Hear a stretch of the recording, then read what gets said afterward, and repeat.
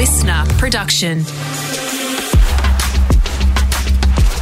On today's edition of Footy Talk, Jay-Z Clark joins me to dissect Collingwood's 8-point win against the Cats, and where does it leave Geelong and what does it mean for the Pies? We'll look ahead to the big game tonight between Carlton and Melbourne, and as always, we will give what our headline will be in the weekend's papers. That's all to come next on Footy Talk.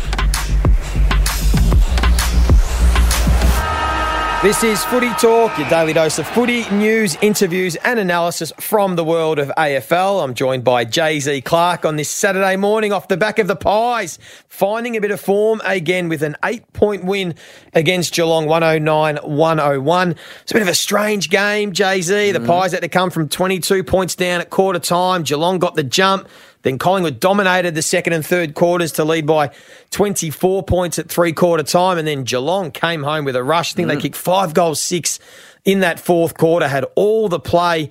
And as much as Jeremy Cameron tried, there was a little bit of everything in it. There was some controversial decisions with the umpires. There was some injury, a lot of goals getting kicked. But at the end of the day, the story is the Pies are back in their winning ways. And this is where you're very good, Joe, because I come in here sometimes like an excited puppy about results and I get all up and about the Pies are back, all this sort of stuff. I mean, big news in the sense that they could be missing Darcy Moore for the next 3 or 4 weeks with their hamstring. So missing their two best players in Dacos and Darcy Moore. So that's going to be really interesting. But how excited would you feel like the Pies are back, or are you just be a little bit wary? Yeah, not fully. I don't think the Pies are fully back. No doubt the second and third quarter look much more like the Collingwood that we've expected from this season. They were hunting the football. Their pressure was elite. Quick play. They would swarm, and then that handball play. Yep. And got a lot of easy looks. I suppose I'm more tempering the expectation off the back of how good are Geelong. You know, like Geelong have just been average all year, and it was a weird sort of game. Like both teams kicking 100 points is not ideal heading into a finals campaign. You want to have your defence rock solid. That's what wins grand finals. I mean, Collingwood had 29 scoring shots from just 45 entries, and even Geelong had 26 scoring shots from 51 entries. That's a really high number for both teams. So still plenty of areas to improve on. Collingwood, though, to get it done, as you said, without Darcy Moore injured early in that game, no Nick Dacos would have shown them that they can do it. Without him, we're not sure exactly when he'll come back. And it was a good even performance, and I think they'd be pleased that their forwards found a bit of form as well. I mean, I know Jamie Elliott's been in good form, but guys like Mycheck and some others haven't been hitting the scoreboard. Jeremy Howe looked good as a forward. So some things that they can really take away. So on him now without Moore, what's the restructure look like? Does Howe go back?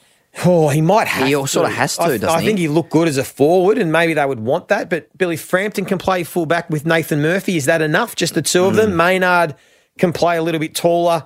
We know Quaynor can win his one-on-one. So maybe they can leave Jeremy Howe forward. Yeah, right. If that's what they want to do. It'd be interesting to see how they go about it. But it was a good performance. Jack Ginnivan came on as the sub for Darcy Moore. And he had some real influence. He had 3 goal assists, and he looked energetic, and he played some really good footy. And then on the flip side, Gary Rowan was also subbed out, injured with tightness, I believe. Yes, that is an issue for him. And he has been that explosive athlete for his whole career. So that has bugged him at times. Jeremy Cameron was a story in the sense that 7 goals, 4. And Chris Scott said after the game, well, he could have had 12. I mean, he absolutely tried his heart out. They missed some shots late, which they would rue. But can we broad brush on the Cats for a second? Because destroyed Sydney to win the premiership last year.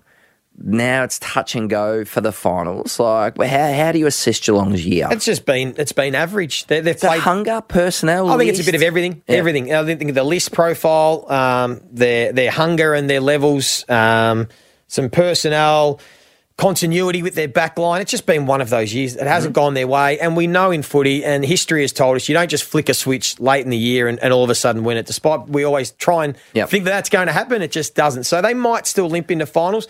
I don't think they're a threat to be able to sweep the table, win 4 games from the bottom part of the top 8 and win a grand final. But you probably wouldn't want to play them if Dangerfield and Jeremy Cameron stay in the form they're in, maybe in the first or second week of finals. But they need the planets to align. They do, don't they? And I think it hasn't happened all year. It's going to be tough to see it happen the last couple of weeks of the season. I think their list profile is fascinating. One of the most fascinating looks in the competition because they've got these batch of 30-year-old premiership heroes, Dangerfield, Guthrie. We know Isaac Smith's retiring, or Stewart. And particularly in the midfield, Blitzarves has played almost the whole year as a centre square midfield. I know he wasn't playing last night. And then they've got these young guys. They've got Jai Clark, who's been injured, 19, a 20-year-old Tanner Bruin, Max Holmes, I think, is 21. In between, Joey, there's this 10-year gap, if you know what I mean. They've got Brendan Parfitt, jury's out. You know, Tom Atkins is a real workhorse. What are they going to do with this list profile in the middle? Because I feel like they need to really address it, because otherwise those young blokes aren't ready to carry the load just yet. Yeah, I agree. I mean, they've still got some talent that's still in the right age profile. Brian Myers and Brad Close and Ollie Henry, and those guys will continue to get better. But you're right, the midfield, they're lacking. The engine room. I've been, I suppose, a little bit, not disheartened's not the right word, but just a bit, with the form of with the Max Holmes and Tanner Bruin. Yep. Haven't really reached the levels that we would have liked. They've been okay, but they haven't sort of improved as the years gone on, or I haven't even seen enough in a game or two. We go, oh, wow, there's the future. I think they are, serviceable, but they certainly need more. So whether they still target, Darcy Parish is yet to sign. If Bailey there's some Smith. Others, as Bailey Smith's name's been thrown around. Matt Crouch. I do think they need some more talent in that midfield, because Dangerfield can't wear his Superman cape much longer. I mean, he was awesome again last night. But he can't keep doing it at 33 years of age and play the way he plays. So a bit of work to do, but good for the Pies to get a little bit of form back. And, of course, Josh Dacos, without his brother, was probably best on ground. 38 disposals, 8 score involvements and 560 metres gained. But we'll find out more about how much Collingwood are back next week when they take on the Brisbane Lions. Hey, we will get to a break because I want to get some of the previews and the big bowl prediction from you. What will be the headline this weekend? If you are listening to Footy Talk and you're listening on the Apple Podcast or Spotify or Listener, please hit the like button and leave us a review or rating.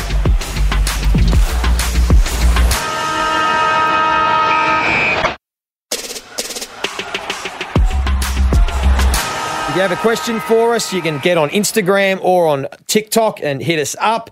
Jay-Z, the big one we want to touch on, though, is Carlton-Melbourne tonight. This is going to be a beauty. For me, the two most informed teams in the competition. Melbourne get back Grundy and Oliver.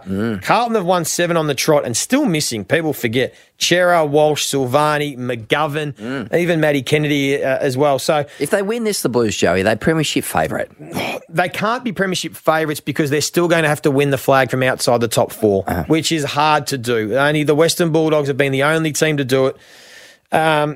It's going to be hard work. Still difficult. But I think they could get to a grand final. I think they could win 2 or 3. So there's no reason why they can't. It'll just be harder. Where Melbourne are in box seats, finishing top 4. And if they win today, I think it cements a top 2 spot for the Demons. I sometimes can put a little bit of mayo on things, Joey, but is this the biggest game of Brodie Grundy's life? He has got one throw at the stumps to make this work, not only in the ruck, where we know he's a pretty good ruckman, but also forward. He needs to compete for the ball in those forward 50 aerial contests, like his life depends on it, because in the past, when he was in the team, he did bounce out of that forward 50 very, very easily. This is Brodie Grundy going to the MCG tonight would be thinking, I need to absolutely kill it. He has to put a compelling game together to hold his spot. Maybe a bit dramatic to say the game of his life, but I hadn't thought about it that way, Jay-Z, but that's what you do. I actually think maybe it is one of his most important games, because he will need to put a compelling story together to stay in the team. I think Tom McDonald is waiting in the wings, playing VFL this weekend. What's their best look? Well, without Harrison Petty now, which he was their best look, I think Tom McDonald can replace the Harrison Petty role. Right. I think they want to be a bit more dynamic and versatile in their forward line than necessarily having Brodie Grundy, but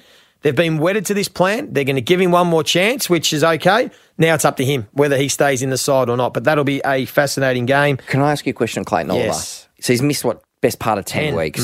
So he comes back tonight. Do you would there be a seed of doubt in his mind when he goes top speed, bending over? Would his hamstring be in the back of his mind? Yeah, it's human nature. He'll be slightly concerned, and because he's never really had a soft tissue injury before, he won't know what to expect. So there always is that element. And once you get sort of maybe through a quarter, through a half, maybe once he gets through the game and he feels much more confident, that he'll continue to build from there. But great to have one of the best players in the competition back in the side. Who are you tipping in that one? Melbourne, but I can't wait for it. I can't wait for the contest. Yeah, straight after the Matildas game too, which has been a bit of a talking point, but can't wait for that one. Just quickly, the other game I want to touch on, Brisbane-Adelaide, the twilight spot. Do you give the Crows any chance? No, I don't. Brisbane for me. Yeah, me too. And I think Sydney will beat the Gold Coast Suns. Yep. Fremantle should beat West Coast. And it sets up a big day on Sunday. And, of course, tomorrow we will go around the grounds and analyse all the action from today's games. But I always love to finish up with what will be the back page headline to come out of this weekend. Is it the Blues bubble burst? Is it the bubble burster? If Melbourne just prick that, as you said, they're still missing some key players. I think Melbourne get up and the hype around the Blues just comes off a touch. Have you ever done a nudie run in a dam as part of a sort of No, but we used to go down to Brighton Beach at 6 a.m. in the middle of winter and jump in the pier and do all those sorts of things. As a punishment, if someone was late to training. Or bonding or whatever they wanted to call it. Did you really hang it on the bloke who was late? Yeah, we used to put him in the middle and go and terrorise him. No, the Carlton story's great. I wouldn't be jumping off the Blues if they get beaten. For me... What's your headline? This will be the headline. Go on. The Kangas finally do it for Cunners. Really? I said Cunners. They will find a way to win. The upset. And send out Ben Cunnington on a terrific note. I've just got a gut feel they can pull off an upset this afternoon, North Melbourne. We spent the whole year talking about Essendon playing finals. We had up until about 6 weeks ago, and since then they've been poor. They've won 2 of their last 7 and beat West Coast by a point. Yeah. They've dropped away. So I think North, there's always one game in these teams down the bottom they can get themselves up for. They played well against Melbourne for a half. I just reckon they could do it today. Hey, I hope you enjoyed today's edition of Footy Talk. As we said, we'll be back tomorrow to wrap up all the action from a big Saturday. Up until then, enjoy your weekend.